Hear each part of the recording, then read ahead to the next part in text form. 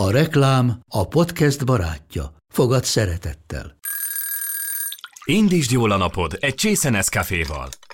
Élvezd minden reggel a gondosan pörkölt kávészemek telt ízvilágát, az Európában 100%-ban felelős forrásból származó kávéból készült Nescafé klasszikkal. Tudj meg többet fenntarthatósági törekvéseinkről a nescafé.hu oldalon. Nescafé. Új lehetőség minden csészében. Ez reklám volt, jó volt. Üdvözlöm Önöket, Kicinger Szonya vagyok, a Sunday Brunch mai vendége a Víg Színház színművésznője, Kovács Patricia, akinek tegnap egy bemutatója is volt a színházban. Hozott magával nekünk egy igazi retro klasszikus receptet, készíthetik a piros aranyat és a csalamádét.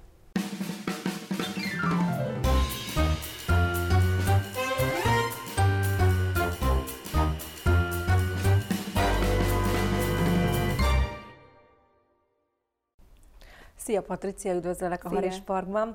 Mindig az az első kérdésem, hogy honnan jöttél, hogy egy kicsit a napodat lekövethessük. Most otthonról jöttem, kutyasétából. Igen, most reggel van, de most már nagyon zizi vagyok, mert mindjárt itt a premierem, és innen meg rohanok be a színházba öltözéses összpróbára, aztán délután forgatni egy reklámot, aztán este vissza a színházba, tehát most egy picit zűrös. Voltál is vígszínházi tag, visszamentél. Mi más? Minden, ami csodálatos volt a Víg Színházban, és amitől ez egy ilyen unikum a magyar színjátszás történetében, az megmaradt, és közben meg beköltözött egy békesség abba az intézménybe. Én 10 éve mentem el onnan, és soha nem jöttem volna el, ha jól éreztem volna magam. Csak egyszerűen ott olyan volt a légkör, hogy én azt éreztem, hogy nekem muszáj változtatni, de közben azt mindig tudtam, hogy én biztos, hogy vissza fogok ide térni, mert hogy nekem így van dolgom ezzel a hellyel. Egy békesség és egy nyugalom költözött az emberekbe. Nincs stressz, szépen bánnak velünk, szóval ez nagyon érdekes, hogy tényleg a díszítőtől a titkársági dolgozón át a színészig van valami infantilis azokban az emberekben, akik színházban dolgoznak, és gyerekek vagyunk, és hogyha jól van velünk bánva, és szeretnek, akkor és figyelemmel és tisztelettel, akkor szerintem sokkal jobban tudunk teljesíteni. Tehát, hogy mindig egy kicsit azért azt gondolom, hogy a színházi dolgozók, és nem csak a színészek, talán egy picit érzékenyebbek, és marad valami gyereklélek, hogyha bíznak bennünk, és pozitívan támogatnak, akkor szerintem sokkal jobban tudunk vagy teljesíteni, és ez lehet, hogy az élet minden területén egyébként így van, de a színházban nagyon. És az, hogy van a Rudolf Péter, aki egy megkérdőjelezhetetlen szakmai tekintély, aki úgy ismeri ezt az egész intézményt, mint kevés ember, mert hát ott nőtt föl, és abszolút van egy respekt szerintem felé, és ő közben meg ennyire nyitott és megközelíthető, az nagyon jó dolog. Mesélj a szombati bemutatódról. A Bella Figura című Jászmina Reza darab, ez egy estének a története, ahol olyan emberek keverednek egy asztaltársasághoz, akiknek nem kéne. És hát nyilván ebből mindenféle feszültségek adódnak. Jászmina Rezának a darabjaiban mindig az alakok olyanok, mint akik a nézőtéren ülnek. Szóval szerintem neki egy nagyon nagy fegyvere az, hogy nagyon modernek, és nagyon kortársak, és nagyon arról az emberről szól, akik mi vagyunk. Tehát nem lehet itt távol tartani, jó, hát ez nem az én történetem, ez egy ilyen klasszikus, vagy nem tudom, hanem abszolút én például bármelyik szereplővel tudok azonosulni, mert valamilyen módon már voltam a helyében. És én a Wunderlich Józsinak vagyok az élettársa, és az ő anyukáját, Halász Juditot elvisszük vacsorázni, mert születésnapja van, és megérkezünk egy étterembe, kicsit bonyolultan, nem lövöm le a point, és egyszer csak az étteremben ott van az én legjobb barátnőmnek a férje a szeretőjével. De a Bella figura az jelent is valamit, egyfajta attitűd. Ez egy olasz attitűd, igen, ez a legyél szép, legyél vidám, élvezd az életet, hidd el, hogy sikerülni fog, és akkor majd az úgy is lesz, és aztán nem lövöm le a point. Én remélem, hogy a nézőket felzaklatja, amit látnak, és akkor, ha ez így van, akkor jól dolgoztunk. Maroknyi a gárda, de hát Sztárparád és Tóth András, Igen. Halász Judit, Wunderlich József és Radnai Csilla. Mit csinált a pandémia alatt? Pihentem. De mentálisan megviselt egyébként? Nem, egyáltalán nem. Amikor az első hullám kitört, akkor én már olyan állapotban voltam, hogy legszívesebben vettem volna egy repülőjegyet, és elmentem volna, nem tudom, Tájföldre, és haza se jöttem volna egy évig. Nagyon-nagyon fáradt voltam. És ezt a kényszerszünetet, ettől én nagyon boldog voltam, azt kell mondjam. Mit csináltál? Lényegében folyamatosan a gyerekemmel voltam, és jártuk az erdőt a kutyával. És semmi más nem csináltunk, mint erdőbe jártunk, rollereztünk, görkorcsolyáztunk, és egyébként egy csomó minden olyan időt bepótoltunk, amit az elmúlt időszakban annak a rovására ment a kettőnk történetében, hogy az én munkám azért hektikus. Mik a mindennapi problémák? Milyen ő? Mi foglalkoztatja? Nehéz, tehát, hogy én ezt sose felejtem el, amikor fél éves volt, és nem tudom, szoptattam, és fáradt voltam, és mondták, hogy hát ez mégsem, hogy csak évről évre egyre rosszabb, és nehezebb lesz az élet, és azt gondoltam, hogy ez csak duma, és most meg az van, hogy egyszerűen kapdosom a fejem, mert arra a kérdésre, hogy milyen egy 8 éves kislány, egyáltalán nem tudok válaszolni, mert 3 nap alatt akkorát változik, hogy kb. Kapdosom a fejem, és így próbálok alkalmazkodni, mert nem egyszerű. De hogy lovakról kell beszélgetni vele, unikornisokról éppen? Unikornisokról már azt hiszem ciki, de azt hiszem a legfontosabb, amit nekem meg kellett tanulnom az ő mamájaként, hogy be kell tartsam a szavamat, és következetesnek kell legyek. És minden kérdésére kell válaszoljak. Ha ezeket betartom, akkor jól el vagyunk. Igen. És ha be akarsz vágódni, hova kell vinned? Ha be akarok vágódni? Jaj, valami játszóházba. Igen? Jó,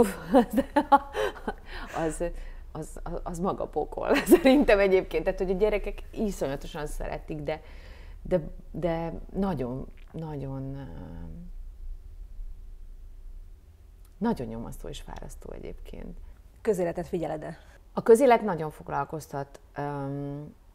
Most például főpróbahetem van, és örülök, hogy véget ért az előválasztás, mert ha még most is folyamatosan a telefonomon nézném a cikkeket, az elemzéseket, a számokat, akkor most az nagyon, nagyon nehéz lenne itt a főpróbahéten. Indexet olvasok. Én olvastam én nagyon-nagyon szerettem az Indexet, és volt egy korszak, amikor megijedtem, hogy mi lesz.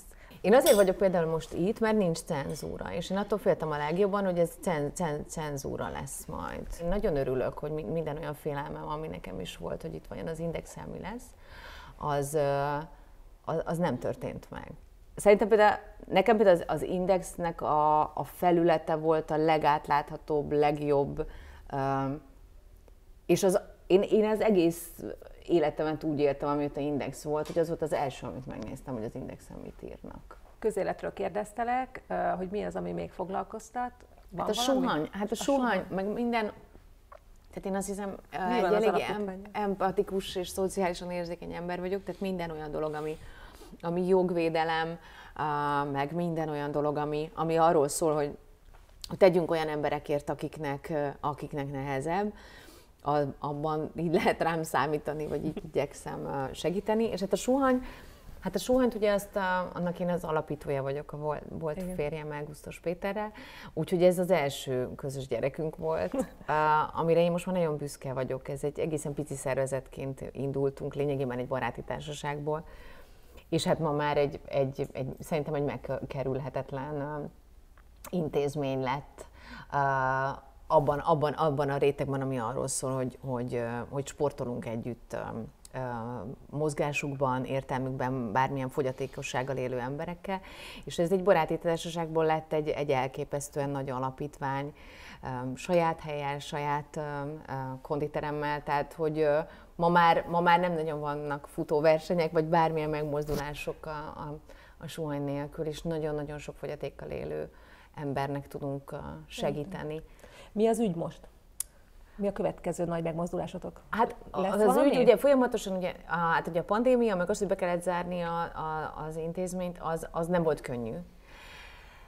És azért túléltük ezt az egészet. Ugye nekünk van egy fitness termünk, ahol együtt tudnak fogyatékkal élők, meg épek sportolni. És ugye hónapon keresztül mi se nyithattunk ki, úgyhogy, de közben meg ugye a bérleti díjak azokat fizetni kellett.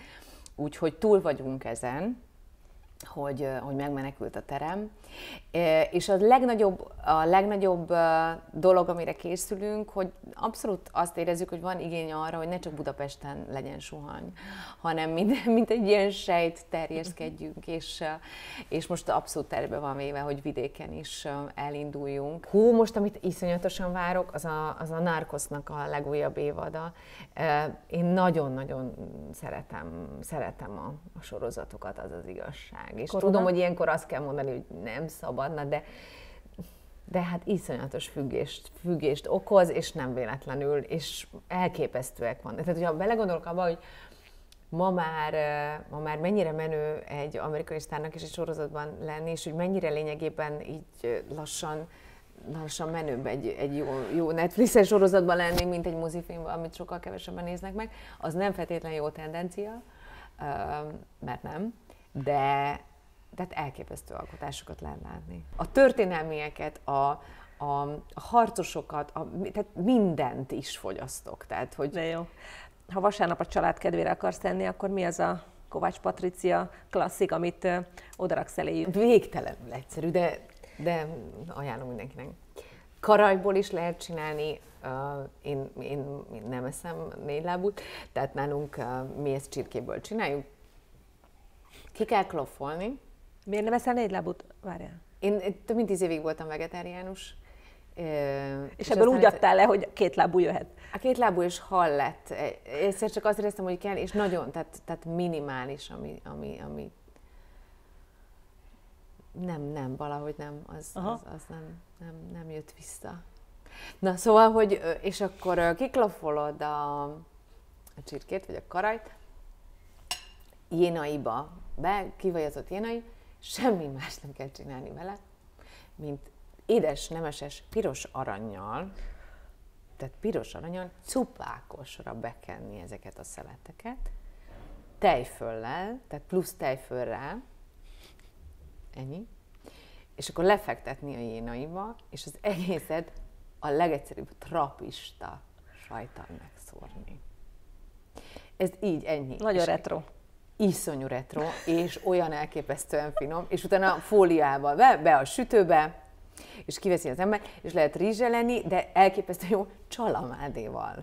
Tehát ez tényleg a klasszikus csalamádéval, csemegeuborkával, tehát bármilyen savassal, és tudom, hogy szóval tényleg nem a környezetek mondjuk nem feltétlenül igaz, de ez olyan, hogy tényleg mindent víz. Tehát arra nem gondoltál, hogy a konyhafőnök VIP-ben majd ezt bemutatod egy bizonyos... Egyébként szerintem igen, tehát én egyszerűen tényleg azt gondolom, hogy minden olyan dolog, ami egy kivitelezhető dolog. Tehát, hogy én is rajongva nézem, ahogy ezek a séfek nem tudom mit csinálnak, és én is tudok nagyon különleges salátákat csinálni, de ha valaki megkérdezi, mi az, amit így...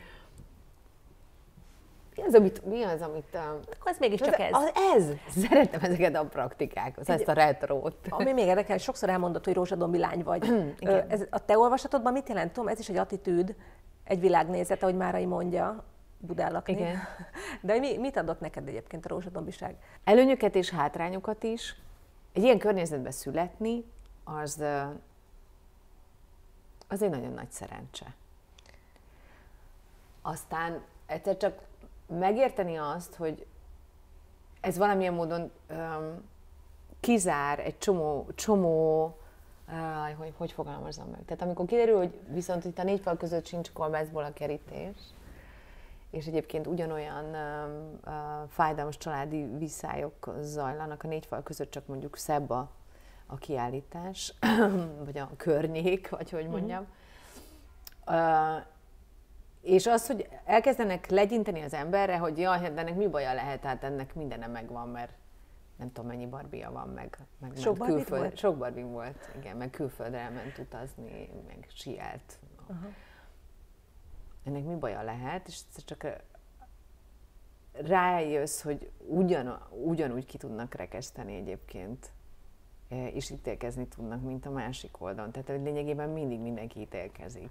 És egy abszolút ilyen negatív ítélkezést én megéltem kamaszként. Neked nem lett bajod, mert neked gazdag volt az apád. Ami biztos, hogy az, hogy nagyon sok helyen láttam gyerekként a világból, hogy nagyon sok könyvet olvashattam, hogy nagyon az operába, a zeneakadémiára, a színházakba tudtam menni, olyan mennyiségű kultúrát tudtam fogyasztani, ami abszolút az anyukámtól jött, az meg egy nagyon nagy segítség, vagy hogy mondjam, hogy az... Tehát én akartam valamit tudni a világról, csak levettem egy könyvet, és megtudtam. És az, hogy ilyen volt közben, meg a közegem, az nagyon jó is volt. Tehát, vagy az, hogy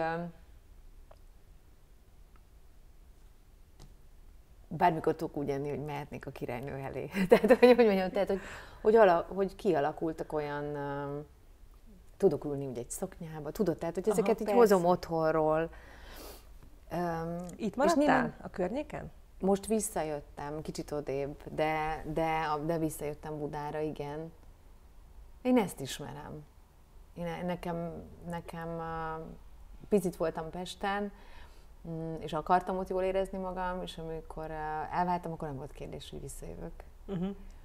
De ez nem egy ilyen... Tehát én sokkal elfogadóbb vagyok szerintem egyébként, mint amit egyébként gondolunk ezekről a budai polgárról. Tehát én ugyanúgy megkapom egyébként ezzel kapcsolatban a kirekesztést. Köszönöm szépen, hogy elfogadtad a meghívást. Köszönöm.